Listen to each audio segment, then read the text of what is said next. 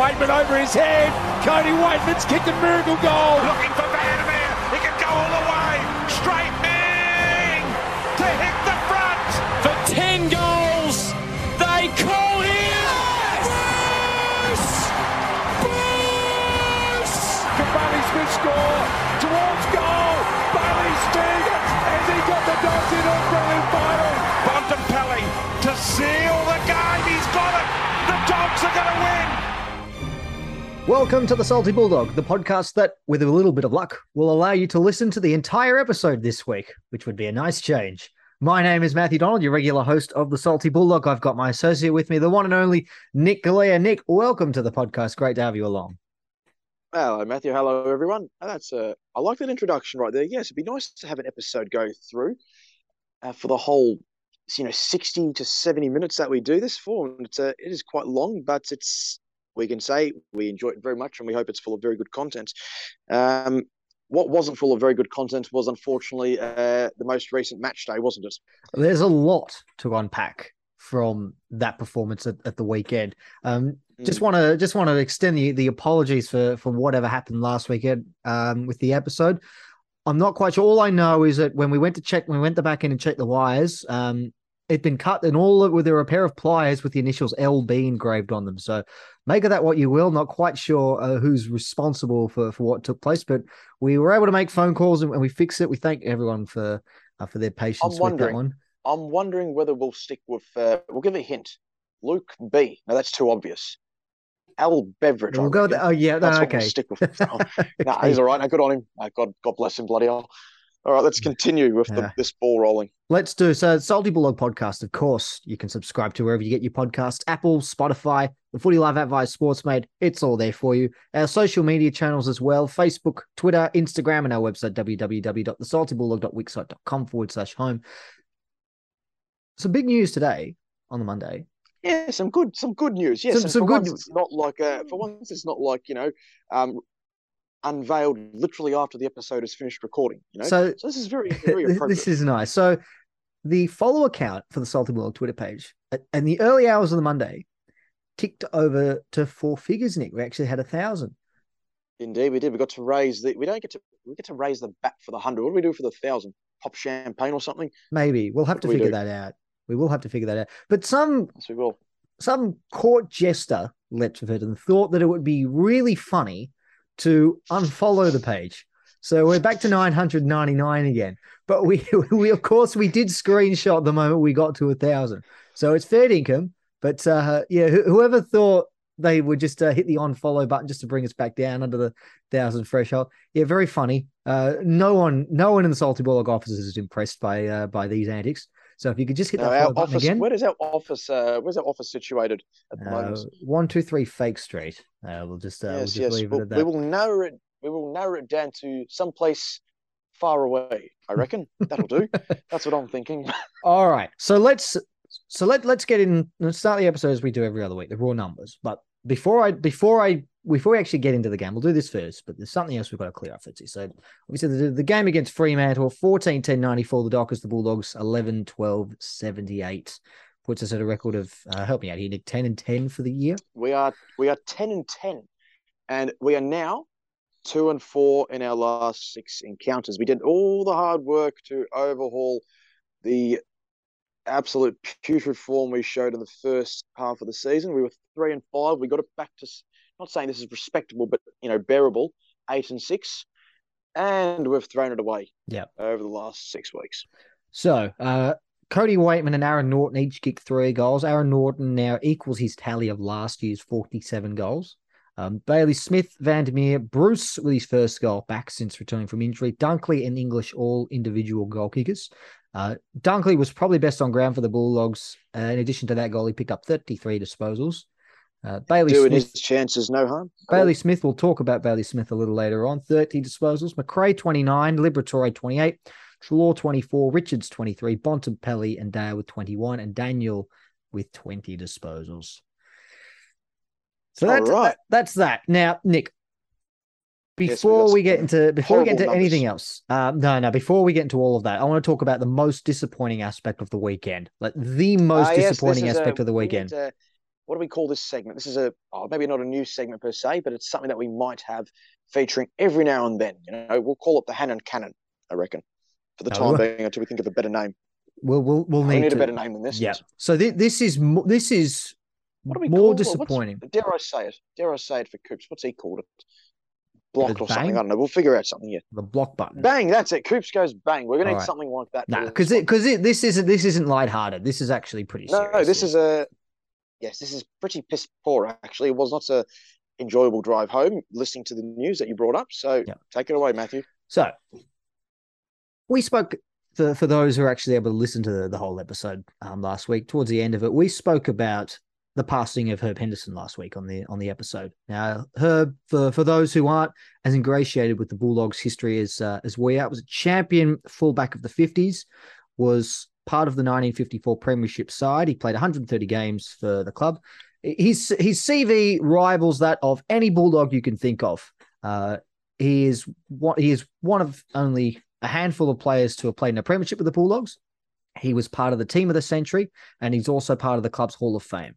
Now, you pick any Bulldog you want, and Herb's resume stacks up and holds its own against anyone else at the club. And he passed away last week, which was desperately unfortunate. Now, one thing that was pointed out to me after the match on Saturday was that despite Herb's passing, one of the great players in the club's history, the Bulldogs did not wear a black armband to recognize his passing. And I didn't notice this at the time, but this was brought to my attention after the game. And I don't often use the word disgusting, Nick, but that was how I felt about it. And I'm pretty sure I used that word when I was talking to you and Brad afterwards as well. That I was that is correct. That I was disgusted by the fact that in a week where they've gone to such effort to acknowledge their past, in terms of both retro round and the lineage of the Darcy timeline, the Darcy family line, that they didn't get out the black tape for one of the great players and for one of its few Premiership stars. We're not just talking about any player. We're talking about someone who's made a significant contribution to the history and to the success of the club, and they did not recognize his passing with a black armband. And there were many people who agreed with me in terms of how bad that looked. So rather than just completely, rather than just express complete outrage over this, I contacted the club about it and I raised this with them. And I just basically put to them, look, Herb Henderson passed away last week, club legend. Just wanted to know why you weren't wearing black armbands for him on Saturday. And the lady was very, understanding and polite about it, explained to me that what the Bulldogs do in the last home match of the season is that they wear a black armband to respect all members, past players, and those associated with the club who passed away during the year. So this black armband that they will wear against the Giants this week will recognize everyone who's passed away. She also said something to me very interesting, and she used this exact phrase twice in the phone call that I had with her. She said that the club are also reviewing the criteria for the black armband. Now, make of that what you will, but she said those exact words to me twice. So that's the reason why there was no black armband on Saturday for Herb Henderson. Now, that may well be consistent with their policy, but if you ask me, that policy has to change. Yeah, it's not exactly the most impressive of things, is it, in a general sense? I don't think that's good enough at all, Nick. Not especially when you can focus on the most recent 25 years where they talk about those things with teams of the week. They had 6 days to prepare. It's not like, to an extent, even in general, you'd still expect certain things to occur, but it's not like an overnight incident. Because for the better part of a week to prepare for this. Yeah, I think that's fair enough as well. Like if the news had come through on the Friday night, just as an example, I think that's one thing. But as you say, this had been something that had been well known for almost a week. The other thing that I think of with just doing it in 23 days, I feel like it doesn't mean as much, and it's just sort of a thing that they have in place that's not directed towards anyone specific, and it's just a cover all bases type operation. The black armband is supposed to be there from my experience. It's supposed to be there to signify something specific. It's not a general all-purpose type signal. I was really disappointed. Really disappointed about that. Especially when you can consider in terms of the club and what it means to you with your links there, that's something that does come proper and genuine. It's not something that I probably would have expected, to be honest. I don't think, not just because of what's gone on there. I just think in a normal sense, we've seen the club be better at this in the past, in previous circumstances, and they've done the right thing. It is refreshing to hear that's the idea that they're looking to review this particular criteria. That is encouraging, but I don't know why it's done in that particular manner where it shouldn't be something that you need to review to an extent. It's something that just, should be done. Yeah. I mean, that was a surprise to me to learn that was a policy, actually. I was really upset that there was no black armband, and I'm still upset that they've got a policy in place for that. I just thought it would have been a given that if a club legend passes away, the next match, you acknowledge the passing of that person and the contribution that they've made to the club. We're talking about a significant figure in the history of the Bulldogs. Happy to back that. Yeah. So because that to me was the biggest letdown of the weekend. That was the most disappointing. That was more disappointing than anything that they did on field for me. So that's why I wanted to raise that first, to acknowledge that, and address that, because that was I think my thoughts on it by now. But I think that was the most important thing we needed to address before we move on to the match, which wasn't as disappointing in comparison, but certainly was a major disappointment in terms of the manner of the defeat and where it leaves us with 2 games to go. So a 17 point defeat. Was it 17 or 16? 17. 17. The worst part about the match, respectively, so just speaking purely on the game, we never look like it at all. We never look like actually picking up the 4 points. It's not that we were outclassed, and not to an extent where we outplayed in that manner. We can say we were outcoached, in that department there, but it just seemed like it wasn't like that Fremantle up their ante. They didn't go up an extra gear or two to do better than us. They just pretty much did much of what they did throughout the entire game, and we just seemed to drift in and out of the actual contest, I reckon. It's like as if we didn't match their standards. I'm not saying that they were playing above themselves, but we were, unfortunately, as has been the case this year, well below par for what we would naturally expect. So just some numbers I've got here, Nick, that I wanted to share with you. I don't know make of them what you will. Plus 29 contested possessions in favour of the Bulldogs, which is a significant differential. That's huge. Usually that should signify at least a 6-goal win, possibly more. 36 to 29 clearances in favour of the Bulldogs. 20. Yeah, here's an issue with that, though. Why did you say 36 to 29? The issue in that department, though, only 3/4 of them were deemed effective. We've still got to learn how things are deemed effective properly, and whether it's to the advantage of your teammates, whether it's just simply going forward. So those numbers were then at 27 to 25 in our favour. 55 inside 50s to 50 in favour of the Bulldogs. So we had more inside 50s, more clearances, more contested possessions. But here's a number, and I don't know what to make of this. You might be able to help me out here. Uncontested marks, 129 to 80 in favour of Fremantle. So that's a plus 49 differential. So that says to me that we were able to win the ball, but Fremantle were able to control it. Yep, and that's how it's different things. There's certain sides that can get away with maintaining possession in that fashion. We tend to do by handball, and it's like not comparing Fremantle to that Hawthorn team, but Hawthorn, again, they love to chip it around. They like to retain possession in that fashion, and they back their foot skills. Saturday afternoon's display wasn't, something that you would state required a high execution of skills to manufacture those passes that Fremantle did. It's from a lack of pressure across the ground, the lack of positioning on the field to prevent certain kicks being taken, and as usual, playing, several meters behind your man.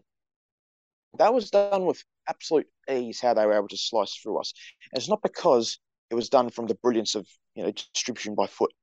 I'll keep giving you some other numbers. You had some shockers there, and I've got some more. Beautiful. Forward half kicking efficiency, 55% to 69.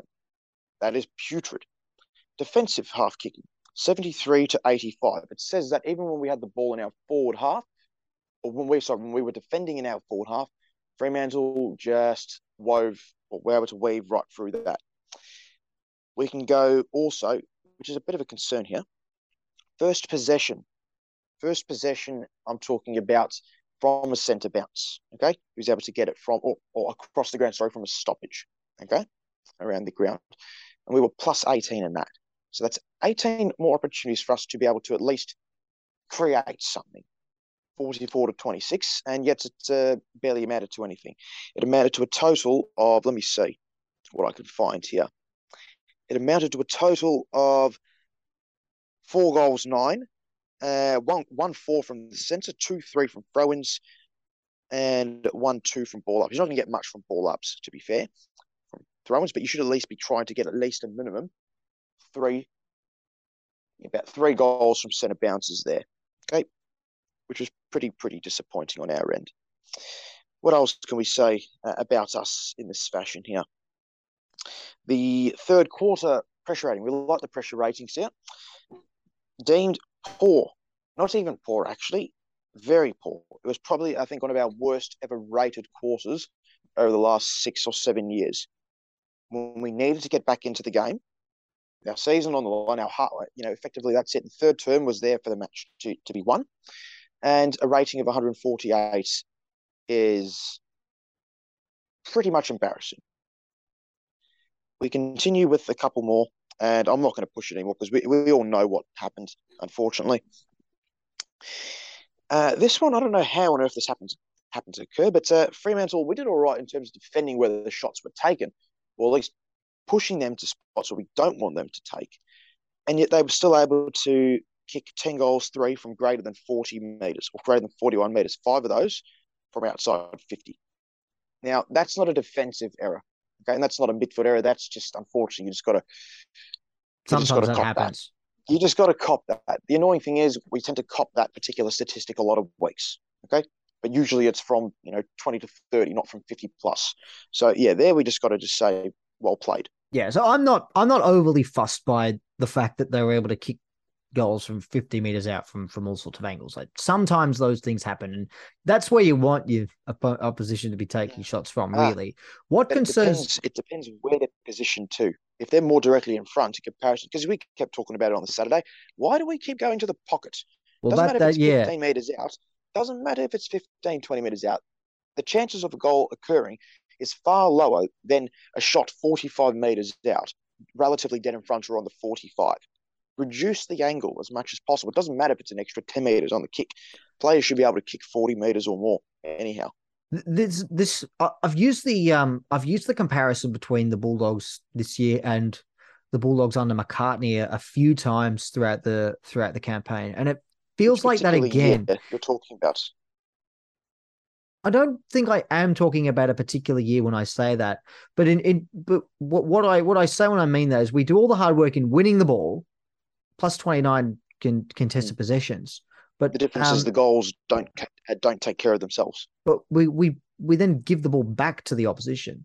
I mean, and that's evident if we're winning the contested possession by 30 or 29, and they've had plus 49 uncontested marks. That would lend to suggest that we're just winning. We're doing the hard work for them. We're winning the ball for them. Fremantle had 78 marks in the first half. Their season average is 95, 94. Yeah. That is putrid. Genuinely embarrassing that.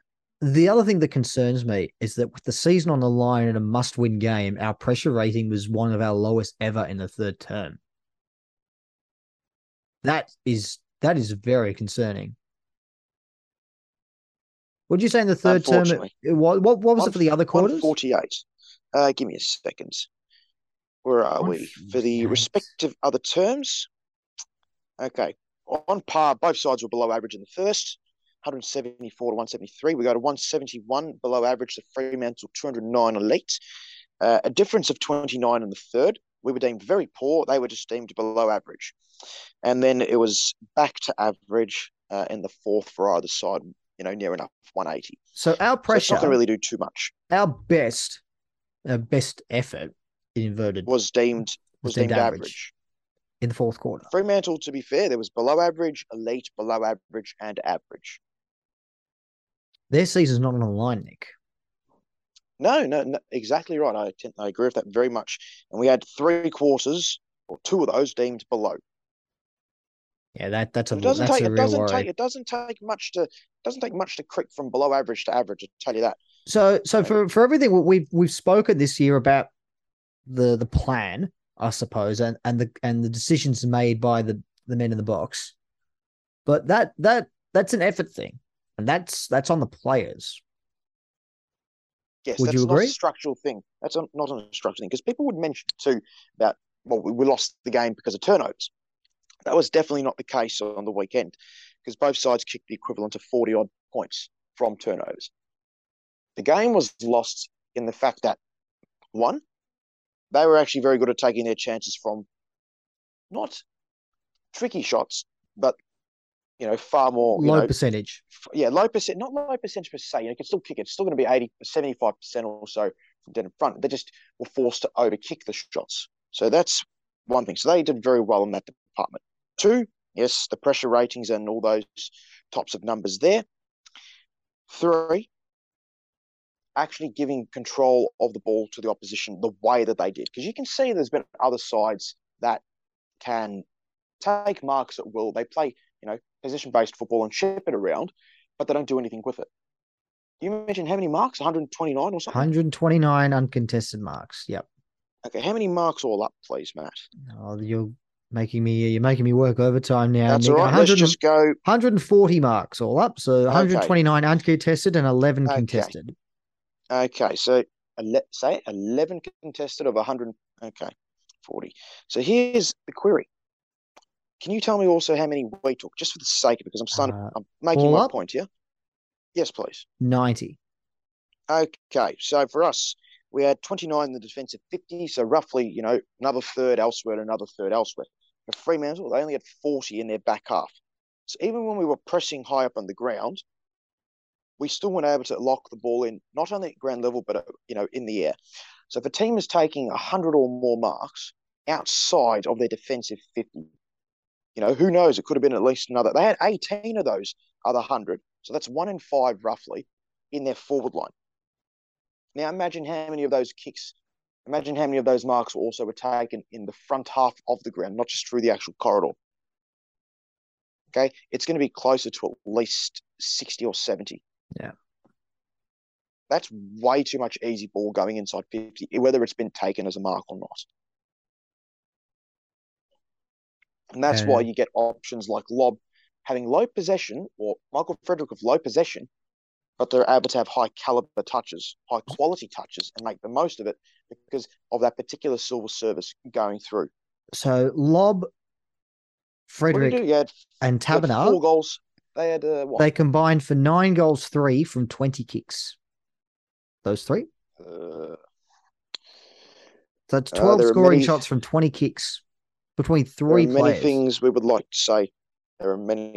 like to say. Right, on a positive note, it's hard to know where to start with that, though. Oh, you've got a positive? Oh, good. It's not a positive for the game, unfortunately. I've just seen it. Not that we promote gambling, but sportsbet.com.au. We've got, on this day, Happy Gilmore defeated Shooter McGavin with a birdie on the 18th hole to win the Tour Championship. Oh, I had to put that out there. It is an exceptional thing. That makes me feel better. It does. It makes me feel better. Was it Did it feel like to you? I mean, I zoned out a bit of it of the game in the second half, and it just felt like we weren't getting anything going. Did it feel like that they were getting goal side way too often? Yes and no. But I'm not going to say that it was the case. There were probably options of it, but it wasn't from teams. Or maybe in that fourth quarter was more where they were able to get more goals side. Where they were third quarter where they were able to get in behind the defense. Fourth term was probably more playing out in front, I reckon. And it's just weird. A lot of those entries just kept coming from just a kick outside 50, and they still popped it up. If you're able to find space, that probably means that our players are defending too far back anyhow. So we're trying to protect the supposed dangerous area. But if that's the case, then other teams aren't going to kick the ball 10, 15 meters in front of goal, because that means that we're able to to kill it off like that with ease. So I wonder why we weren't able to adapt as quick as we would like. And realising that such teams, or like Freo in this case, were playing a completely different brand of football with their entries going forward. You know why we weren't able to adapt. We've said this countless times, Nick. Yep. There's a lack of a plan B. It appears that way. I'm sure that look, it doesn't. There's either no C or D, but there's either no plan B to C. There's either no plan B, or there's no way or meaning to implement it. Because I didn't see them really change anything throughout the game. No, neither did I. Not in that sense, okay? But I just wonder how different plan B and plan C and plan D, because no club's just going to go with one plan, okay? As much as we can even bring it up too, okay? There's always contingencies. It just doesn't appear to be the case with us. So I wonder how different is plan B and C and D from a like of each other. What does it involve? Not that we're going to know this, okay? But there's this very interesting to see, because you can see clear-cut differences with other clubs. You can work out there is a definite shift in how they're playing. For us, it seems like it's ingrained into our routine that this is what we do. This is our DNA. And it doesn't mean we don't drift from it, but everything is extrapolated from that. We don't deviate from it at all, which is a concern, considering we're meant to be a side that's pretty flexible with a lot of things when we don't allow flexibility in areas that are required. And I wonder as well, like how many positives we can take away because this year is just about shot now. We need to rely on other results to go our way, and we have to win both of our last games just to make finals. And how likely that is to happen, I mean, it is up for debate at this point. This is a dangerous thing to do at the best of times. Going through social media and seeing what other Bulldogs fans had to say about it, and there were a lot that are really frustrated with how things are going, and then there are a couple of people who are staying the course, and remaining positive, and are suggesting things such as the fact that we've had a lot of injuries, but we don't. That was our strongest team for the year. We've got three blokes on the bench on the injury list. Right. 3 guys on the injury list. Charlie Parker, who's definitely not in the best 22. Wallace, who's probably not in the best 22.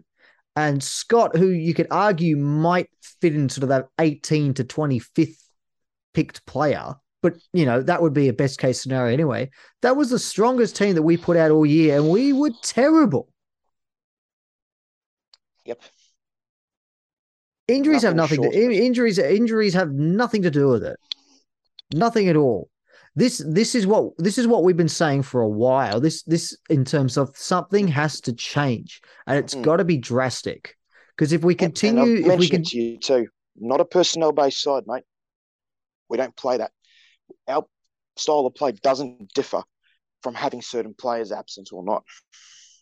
No, and that's true. But look, you still need your star players playing, and of course, the suggestions that some of them are slightly underdone. The one that stands out for me, and he kicked 3 goals at the weekend, and I mentioned this to you, and like I said, I know it's sort of hard to justify, but he's kicked 3 goals because that's a good return. But as the last couple of weeks have progressed, Aaron Norton is looking increasingly like a footballer who's had to carry the forward load all on his own for the first 4 months of the season. He looks shot. he looks completely out of puff. And he's doing such a great job to continue to push on and kick goals. And he's up to 47 for the year now. That's about the only number that's going to improve on last year. And that's not his fault. But the fact that for so long he's been forced to compete solo as the key forward and not have any sort of support up until probably the Giants match, I'd say, which was only a month ago. Well, that's how do I describe this? Like, I mean, when you for your very best players, the idea is instead of us making the most of their abilities, of their standout elite craft and talent, and maximizing it by giving them the support that they need. Instead, we're taking advantage of that and exhausting that ability to its absolute limits. And instead of bringing in support to help Norton, we're just turning to him saying, Aaron, we need you to do more. And it's the same with Bontempelli. And it's the same, I'd probably argue it's the same with Alex Keith as well. 3 really important players in our team, and instead of helping them, we're just exhausting their talents. I mean, doesn't matter where you. And this is not a suggestion of putting Norton in the back line or Norton in the forward line or anything like that. This is just me observing the fact that he's had to play out forward all on his own for 4 months with no real help and no intention to provide any support in terms of height. It's just, Aaron, we just need you to do more. It's like getting a cruise ship and it being able to do pretty much anything you want a cruise ship to do, but instead of using that to give your passengers a great experience, you're crowding it to such capacity that it's resembling a life raft. Yep, can't fault that. Cannot fault that right there. It's interesting again. We are a side that has players capable of filling in several holes. The issue with that is, of course, now they become experts at what they're trying to do. But it just seems that there's not much flexibility in terms of even protecting certain players. We all knew last year, at the end of the during the off season, we knew we were going to be a forward down in Josh Bruce, and people say, just wait till he comes back. It's not exactly ideal waiting to try to kickstart your season at round 19. Yeah. Or round 18 and waiting for that then, especially after the knee reco. Not just for him too. Then you wonder, well, we know that Norton is going to be on his own for the most part. Then there's the idea of, is English going to rock? We still have Shaki. We've got a developing Jamara. He was still figuring things out too. And then we had, Sam Darcy with stress fractures in his foot. So they failed. Where was the idea of actually providing some genuine forward support? If it wasn't going to be English there, who did the role pretty well in the first half of last year, well then, where is that backup? And it doesn't mean involve throwing Bontempelli at centre half forward.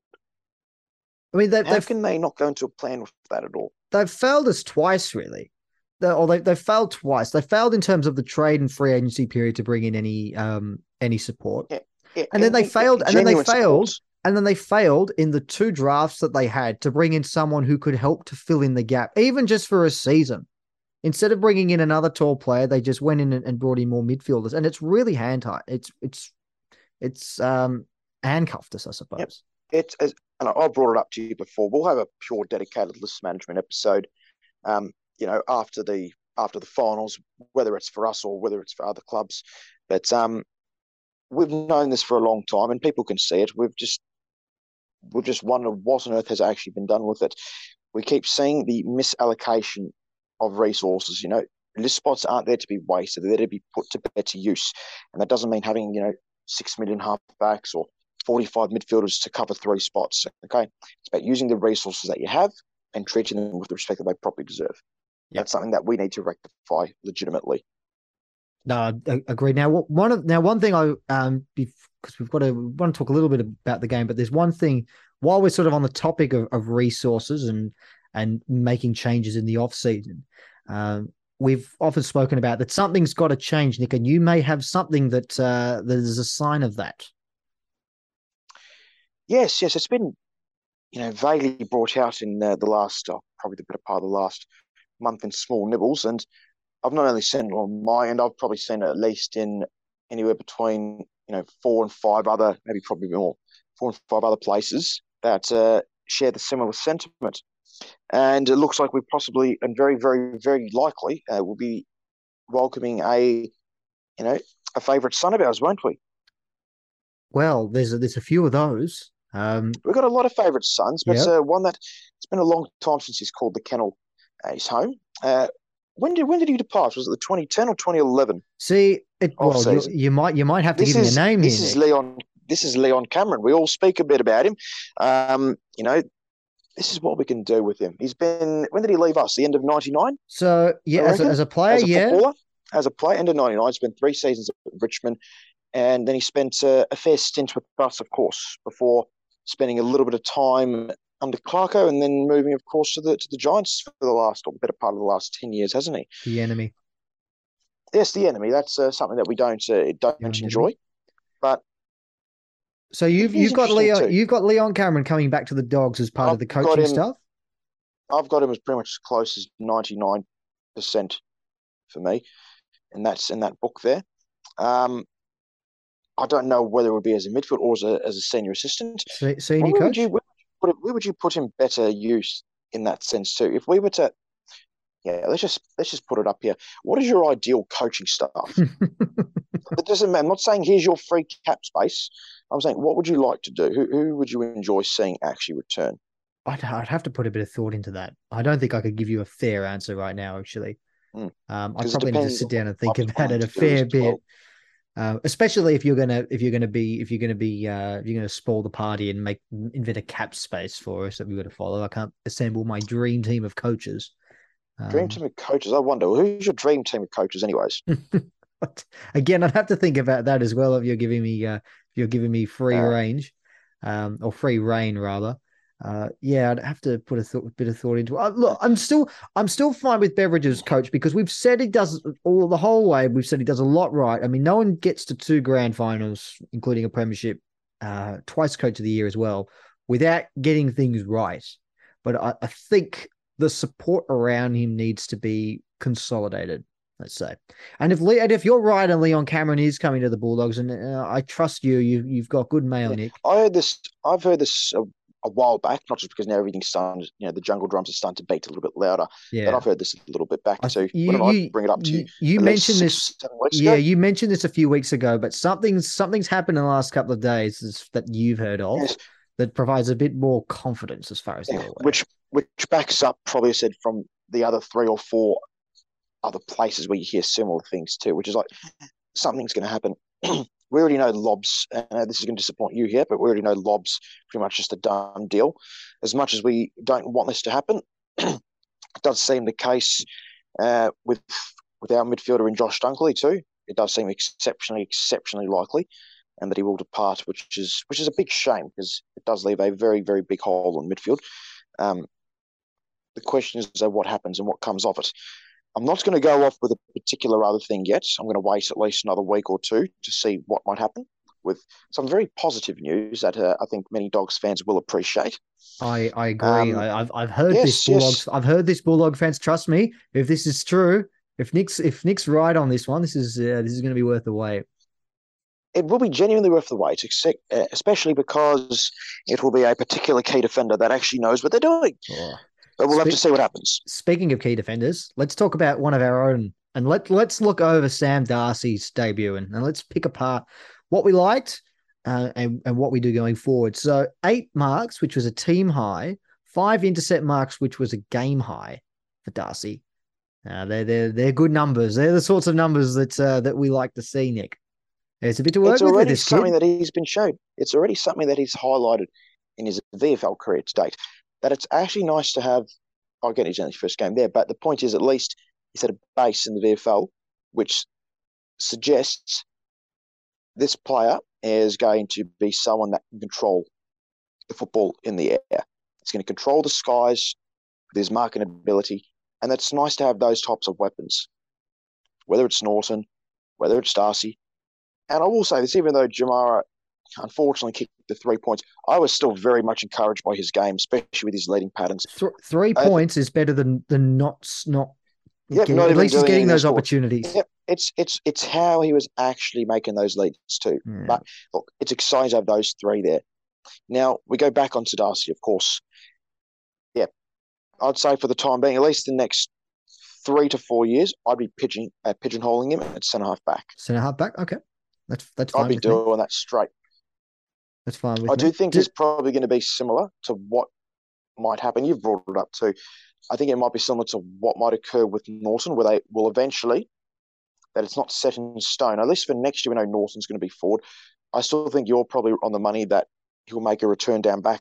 And I think eventually, likewise, will be the case with Darcy after about another 3 or 4 years. I think he will then move to that forward ruck role. But for the time being, I think he's perfect for centre half back. Yep, no, I agree. I've stressed this before, that what I'm keen for the Bulldogs to avoid is trying to get the one player to play in sort of 2 positions at once with Darcy, and sort of have him be a decent defender, a decent forward, but not a star at either end of the ground. If they want to commit to him as a defender for a few years and then throw him forward, but then keep him forward, I'm all right with that.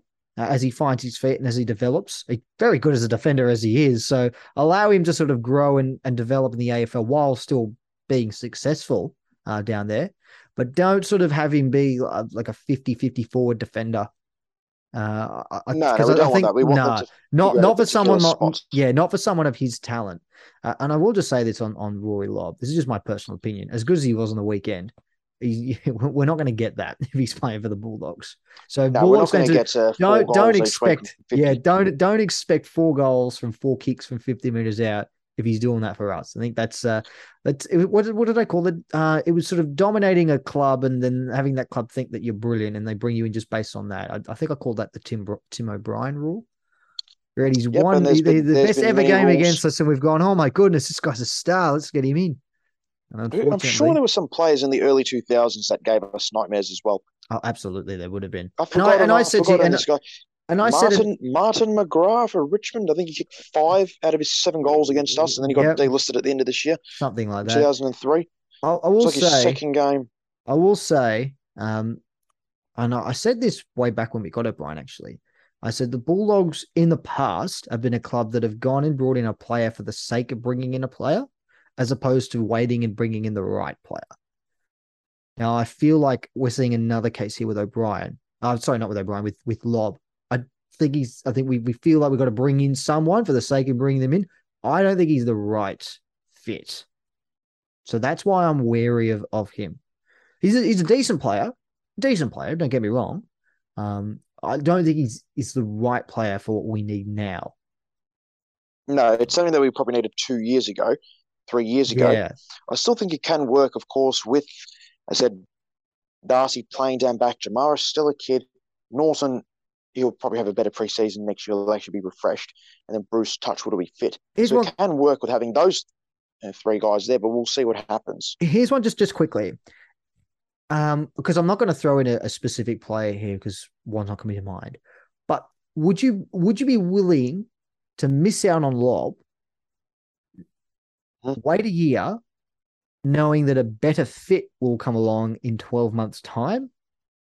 Or would you rather get the kind of does the job option now? Does depend on who those probable options are. Or at least it gives, if there's a greater capacity or greater options next year. But the point is, we've actually got to be a side that, is going to be able to pick these guys up. True. That's the other challenge. That's a fair point, I suppose.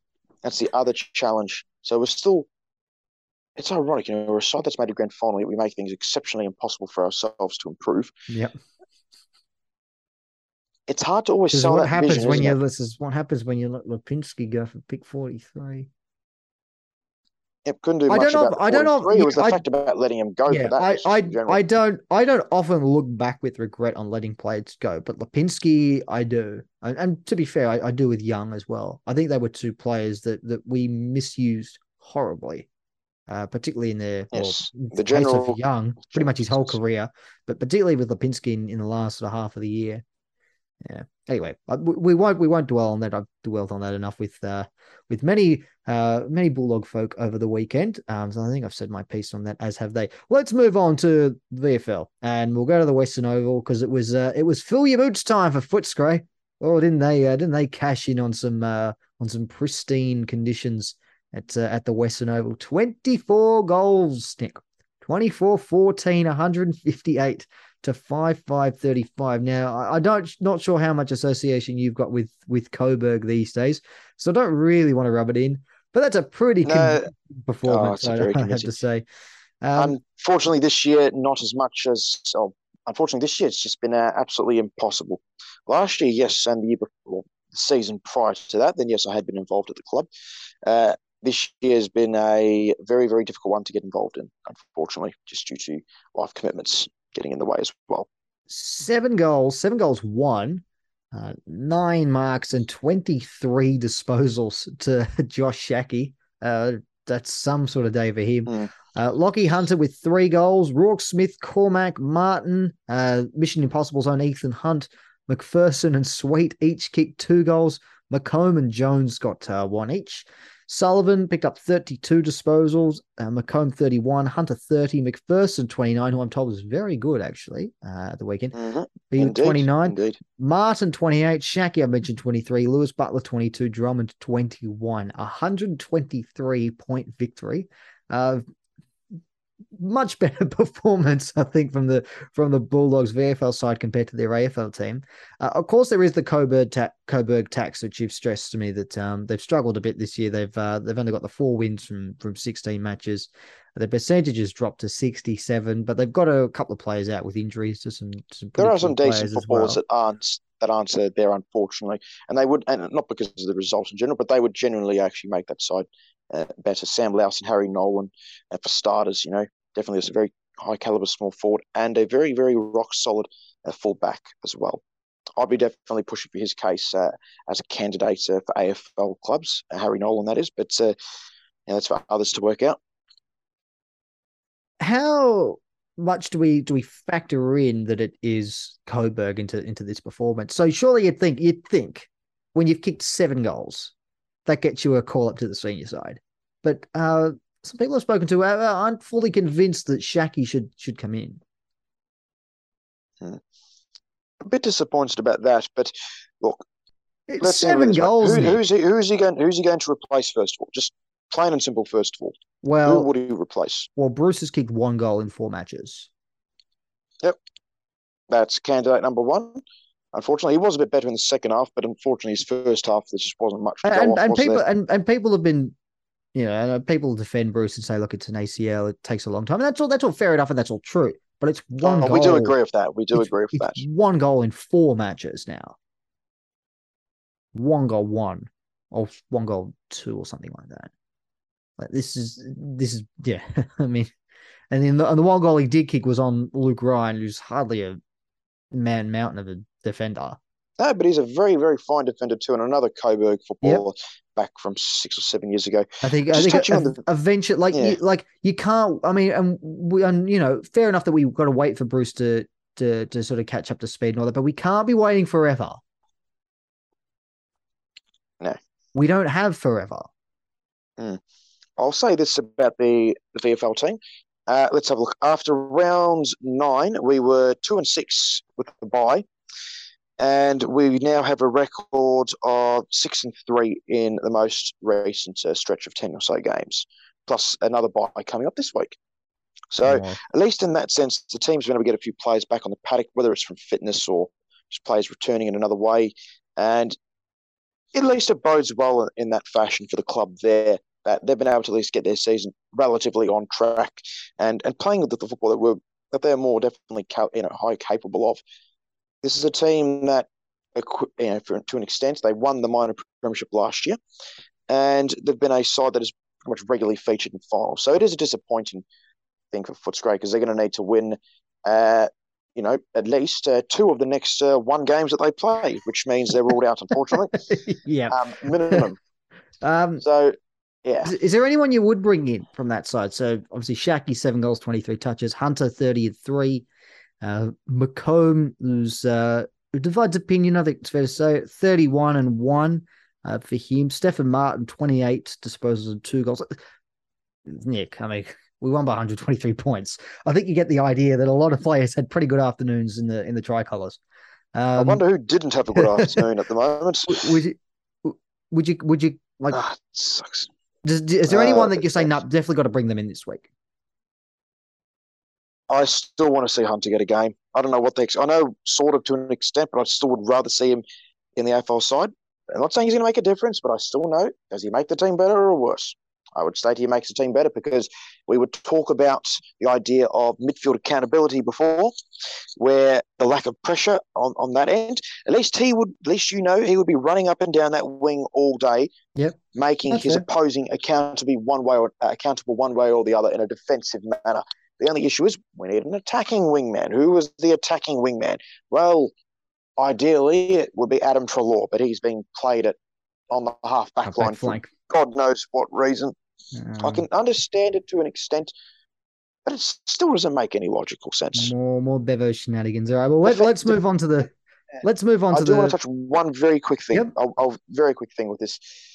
We noticed in the 2016 side, a lot of those players, yes, they were half-backs and whatnot, but they were all able to defend. Morris could defend. We know Wood could defend. Matthew Boyd could defend. He was a very set marker. Who Biggs. In our back line of Biggs could defend? Who out of our 5 small times to mediums? In one effort. Exactly. Who out of our small to mediums with the current crop down back can legitimately defend? There is one that I've got that comes to mind immediately when you think of that. And I might bring up his name in one of these questions. In fact, we might get to it now. From Laurie at Bulldog King. How many goals are we going to let Green and Hogan kick this week? In round 14, it was 10, over or under. Now I'll put a caveat on that. If Taylor Duray is playing, it's under 10. Toby Green is not kicking 7 goals on Taylor Duray. If Taylor Duray is not playing, I reckon it will be over. That's how important I think Duray is to the side. We do look a far better defensive outfit when he's down there. The problem is he's now 31, so we need to actually work out time to bring in a lockdown defender or at least develop one. We've got the likes of Cleary, who has shown plenty of promise there. It's time to actually reset the back line. Yes, it's good to have attacking options, but they are defenders first and foremost, okay? They're there to be able to withstand pressure as well. That doesn't mean, we need the midfield to protect them all the time. It'd be nice to have a back line that is capable of defending itself. So to make that work, that means for me, Daniel, you're going higher up, and Treloar, you're going higher up. We play a back line that includes Richards, Duray. We can keep Williams down there. He still needs to get back into some form, but we've seen him capable. We've seen what he's done in the past, and he's been able to defend in that fashion. And that'll at least make it bearable down back in terms of the small to medium aspect. Because I think we can actually, only maybe twice this year have I thought we have lost the game purely because of this is going to sound ironic, because of our key defenders, okay? Considering we've conceded 70 goals from key forwards, give or take. I don't think we've lost many games because of them, where the opposition forward has taken the match by the scruff of the neck. We got to see it, unfortunately, in round 13, where Cameron tore us a new one, and we got to see it in the round 2? The first Carlton game. But I can't think of too many other the first of one, exactly, that's right. I can't think of too many other examples, genuinely, where an opposition key forward took us by the scruff of the neck. Generally, it's actually been a lot of these medium-type forwards that we can't really match up on. That doesn't mean that these other players, just because Lob's kicked 4, it's the key defender's fault. Some of those things you're not going to be able to defend. Some of that stuff. Okay? You can't defend the ball. You can't punch a ball when it's delivered 5 or 6 meters out in front of you. You can play a bit tighter, and we've got to see some of those aspects. But that's just good. That's just good delivery, and you can't do much about that as a defender. Now, I'm not sure if this has occurred to you, but this will be the first time that Toby Green has faced the Bulldogs at Marvel Stadium since that karate kick on Luke Dahlhaus in 2017. And I'm not there's sure. a reason for that. They don't like them coming down here. Yeah, I'm not sure if you know this, Nick, but if you go around Footscray, the western suburbs, and ask about Toby Green, he's not very popular, apparently. Wait, did he play? Did he not play in the 2020 encounter? No, he was laid out that game. Oh, was he? Yeah. Oh, there you go. Yes. So this has been a reunion that's about 6 years in the making. And pretty much all the where's cast Dalhouse, I wonder, though? Just need to bring back the old gang. Surely Stringer returns, I reckon, for this contest. That's exactly what we need, yes. String goes bang. One from Mitch Wind. Does Bailey Smith's disposal hold him back from being an A-grade player? Yes. Yes, it does. It infinitely does. And we are filthy majority of the time with, well, at least I am anyways, with this distribution of the ball. I don't think it's possible to agree enough with the question. We've spoken about this a lot. Now, let's not allow his deficiencies to dilute his status in the game. Bailey Smith is a star. Like, he is one of the best players at the club. He is one of the best young talents in the league. Like, up until his suspension and then his other suspension, we were talking, I mean, he was being bandied around in all Australian discussions by about round 10, 11. Like, that's how good he was. But he will never top 10 in the Brownlow as well. Yeah, he will never realize his full potential as a player until this kicking issue is sorted. And I think I think all it needs to do, because he's a bullet of China shop type player. He's just run and gun and just everything is at 100%. And now you're not going to hear me being thrown around in all Australian conversations any day soon. But I've played enough football to know that trying to kick the football while running at full pace is a really, really hard skill to do. Like, even for the very We've seen JJ has been able to do that in the past. Yeah. Usually a very, very neat kick too. We've seen Bont do it, obviously. Not many can do it. And he is fast enough and explosive enough to drag that back to 85, 90% capacity in terms of his running and kick the football and still be good enough to get away from players. I think if he can just sort of shave off, not telling him to run slower, but slow down as he goes to kick up, just so he's got a little bit more time to compose himself and just generally has a bit more composure. And I reckon it will make it easier for him to hit targets by foot. Because that's one thing Smith does. Every time he gets the ball, and Mitch sort of brings up, every time he gets the ball, he just runs and goes and just kicks it as hard as he can. Every time he gets it, he's always going to try and roost it as far as possible with no regard for hitting a target. That's what Mitch says. And he's right. Unfortunately, yes. Unfortunately, he really, is right. Aside from that, how many blemishes are there against Smith's game? There really aren't any. Look, I can probably think of another one, which would arguably be the defensive elements, where I would like him to see be a bit more accountable at the centre square. That's why, if he is to be played, it's on the wing. If he is to be played, and he's your aggressive wingman. Yes. We just need the defensive wingman. Hello, Lockie Hunter. What has happened to you, seriously? And he signed it's come through that he signed a new 2-year deal, Bailey Smith. Indeed, which is fantastic to have. At the end of till 2024, so that's good news. And just to point it out, he is not a free agent now, okay? He will be 6 years into his contract, which means he will need to be traded if he is to depart the club, okay? At the end of 2024? Yes, it will only be, 19, 20, 21, 22, 6 years. So just we'll put a marker here now, and then we can revisit that in 2024 when that inevitably comes up, along with Norton and English. What a year that will be.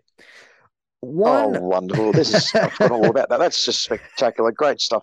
We need to give Sam Power an extension to, beyond 2024 as well. Yep, that's going to be a really nervous season for Bulldogs fans. One from our favourite, our doctor, Jason Seuss at Movement 33. Our defensive structure is obviously a complete mess. What could he prescribe for me after watching Saturday, I tell you, and for this season? Well, here we go. Maybe he's got a solution here. Our defensive structure is obviously a complete mess. Can we go back to basics and play man-on-man instead of this zone, or is it too late to make the change? Second part of the question, is it stubbornness to not make a change, or is it too difficult this late in the season? The idea of going one-on-one, I get, because the zone has not been working. The only problem with that is that we're not actually great defensively one-on-one either. So, across the ground, not just down back, but across the ground. But yes, especially defensively. Yeah. Too. So is it death by a gun or a sword? Is really the question that you're asking. Would you rather drown or be set on fire? Yeah. This is a wonderful maybe that's option. that's a better one. Yes, I know what I'd prefer because at least if it's I'm not gonna. What are we talking about? All these death ideas. Jeez, this isn't okay. It's grown very morbid, hasn't it? It has. It's got exceptionally dark and twisted. It's like our season, pretty much. Unfortunately, what can I say? For those things to be put into practice, which is it's way too late now to do so. What needs to happen?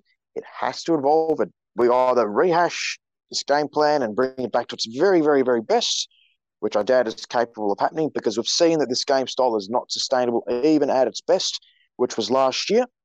And it was only able to hold up for about 15 out of 25 weeks, 26 weeks. Okay, we're only able to play this particular brand of football for 2/3 of the year. Okay, it is not sustainable. I still have no idea how the group sustained it in 2016 for the better part of 90% of the year.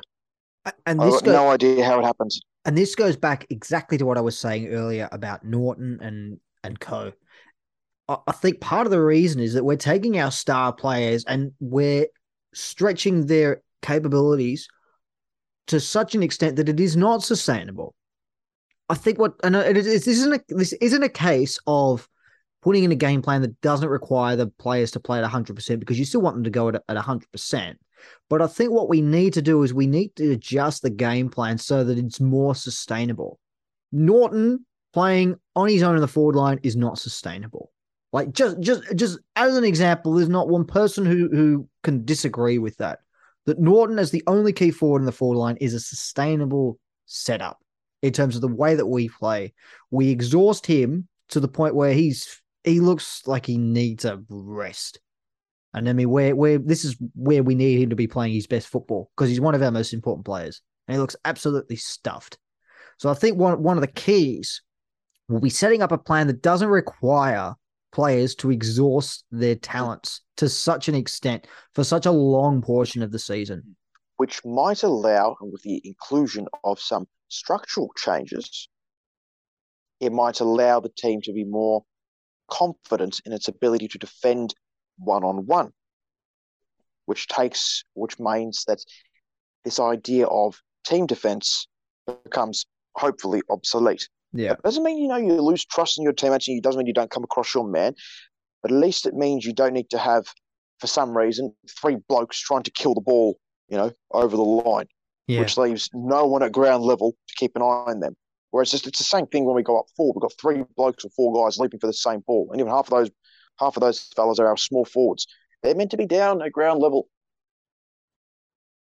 waiting for that crumb. Because the amount of times Fremantle were able to rebound at ease because of that, because no one was picking those guys up because everyone was either getting sucked into where the ball was flying or the drop zone.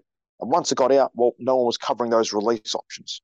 That's the small forward's responsibility. And likewise, the other end is the talls. Yeah. And it doesn't rely on Norton having to crash every single pack. It's actually got someone that's going to help him out. This does go back to the idea of flexibility and the idea of plan B, C, and D. How different is it going to be from plan A? What is going to happen? Does that mean we, get a new plan A entirely? Or is there going to be a few more changes to these other styles of play that we are capable of executing? But we'll have to see, because it means it's pretty much going to have to change entirely our DNA if we're going to do this. I think it's necessary personally, and I've been thinking about it for like 3 or 4 years now, that something's got to change in the game plan sense, because you can't keep relying on being at your peak for things to just go well for you. And that's because that means if you're not at your peak, that's not a very effective game plan at all. If you're not at your best.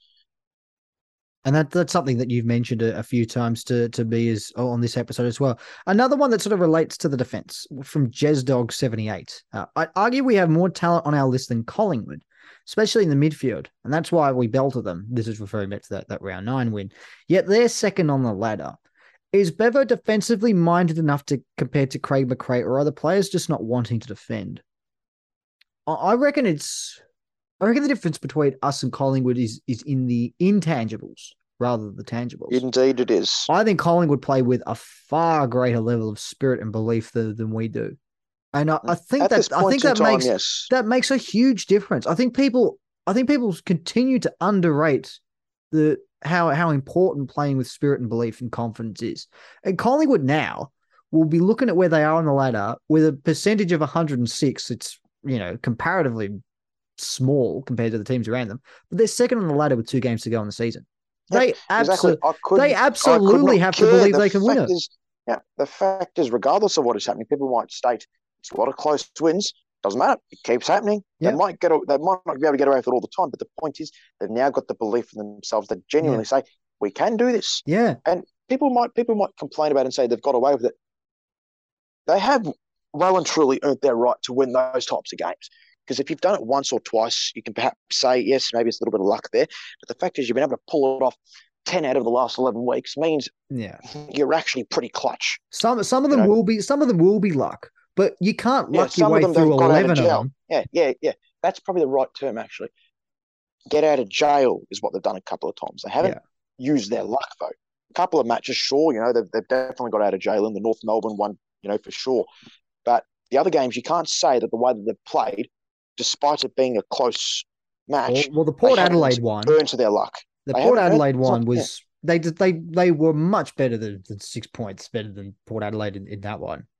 Just as an example, they've earned their right to win those games, and I wish that we were able to play this year anyhow with that particular spirit. We're capable of it, though. One from Jimbo Baggins at what does Buku have to do to keep his spot over the other, quote, spuds down back? Just to be clear, that's Jimbo's words, not mine. It's a beautiful term. I must admit, I love that word. I know you're a fan, Nick. Well, Buku actually sustained a concussion, according to the Bulldogs medical report, which is I know that wasn't listed. I know that wasn't explained in the outs last year, but he was listed as listed as concussion according to their injury list now. And he will be out this week. So I'm not sure when he's picked up that concussion, but we won't see him this week, unfortunately.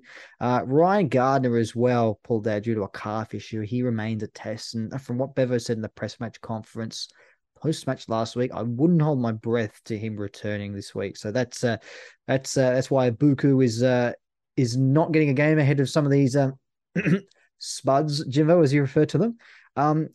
From Andrew Fisher here, what if anything did the coaching staff attempt to change to affect the clear direction the game was headed all match? You sort of touched on that. We couldn't quite identify whether there was any major change. And I think that goes back to that plan B that or lack of that we sort of discussed a little earlier. Any others here? A lot from Grant, Grant F, who it's got all sorts of questions relating to the media, to the football department, also to the recruiting department, to Beveridge in particular as well. He is. I've got to give him his credit. I've got to give him his credit rather. He's very honest. And he's. I think it's the terminology used is he has gone to town at the moment on this particular stuff. So props to. Now I've had many conversations with Grant and. Very, very passionate. Yeah, passionate. No doubt. Everything he says is done with the best intentions. Trust me. There are some interesting questions though, like the one about the media being scared to ask hard questions to Bevo. I've got to admit there are some coaches that have terrified me just through the TV, and the one that always comes to mind is Justin Langer.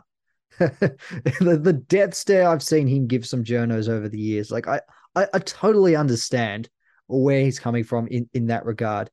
And there was one on recruitment, but we might get to that a little later on in the season.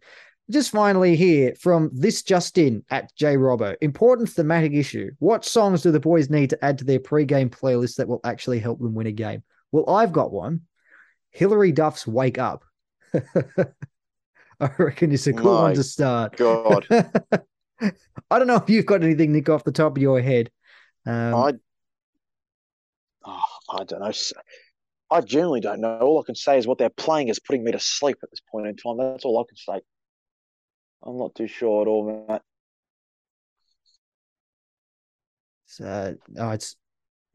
It's very interesting.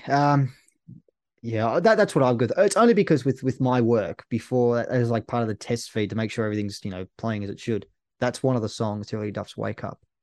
I reckon it might be time for the Dogs to wake up on It would be Saturday against the Giants at Marvel Stadium. Is it Saturday? Yes, it is. It's what is it, 110 or 145? One of those numbers. Okay. Well, I mean, this is it. This is now very much season on the line. We need other results to go away, but those results don't matter if we don't win this. That's pretty much it. So, we're going to see exactly how much this means to the players. Look, I think game plan is one thing, but if they don't bring it, but it can be compensated by effort and heart. And based on what you said with the pressure ratings earlier on in the episode, it demonstrated that there wasn't a lot of fight. And I think what we can do is we can leave the 90s, back in the 90s, we can just can all of that, leave all the Robo Dog stuff back where it belongs. Nice jumper, by the way. I actually liked it, but it was a fine jumper. Didn't like seeing us playing it. That was the only thing. So yeah, this time next week we'll know exactly what it'll all be a lot clearer, and we'll know exactly what we need to do. A loss ends the season in any way, shape, or form. Okay. Yep. These are we can't. Yeah, we can't. I don't think we can win if we lose. Or I don't think we can make finals if we lose. That's a very bold point right there. We can't win if we lose. I like that. Well said, Matt. But if we draw, who knows? If we draw, I don't know. No one's ever factored in the draw. Actually, if we lose, then that's it. That mathematically, that's it. So. I mean, we could win and it could still be mathematically over. But if we lose, then it's definitely done. So we need Carlton to lose both games, and that is it. Yep. So it could all be, again, waiting for Carlton Collingwood to determine our fate on that final Sunday, the home and away season. Not just in the AFL, but the VFL too, because if Collingwood beat the Blues there in their final game, well, the Blues will probably miss out in the VFL as well. Oh, I'll tell you what, Collingwood's supposed to be rubbing their hands together. Imagine being able to knock Carlton out of the finals. With Richmond in the VFL taking their spot perhaps too. That would make it even worse. Oh boy, lots of permutations. Let's get through this week firstly. That's going to be it from us for the Salty Bulldog. Of course, the Salty Bulldog podcast is available to subscribe to wherever you get your podcasts. Apple, Spotify, the Footy Live Up via Sportsmate. It's all there. Our social media channels, Facebook, Twitter, and thanks to that Jester of a follower who decided to unfollow. We're so close to 1,000. We were there for a bit. We'll get back, I'm sure. Instagram and our website as well, www.thesaltybulldog.wixsite.com/home. I've been Matthew Donald. It's been a pleasure having you. Nick, thank you for your time. Much appreciated as always. Good stuff. Till next week. To all of our listeners, wherever you've been tuning in, we thank you for your time. We look forward to having you join us again next week. But until then, take care.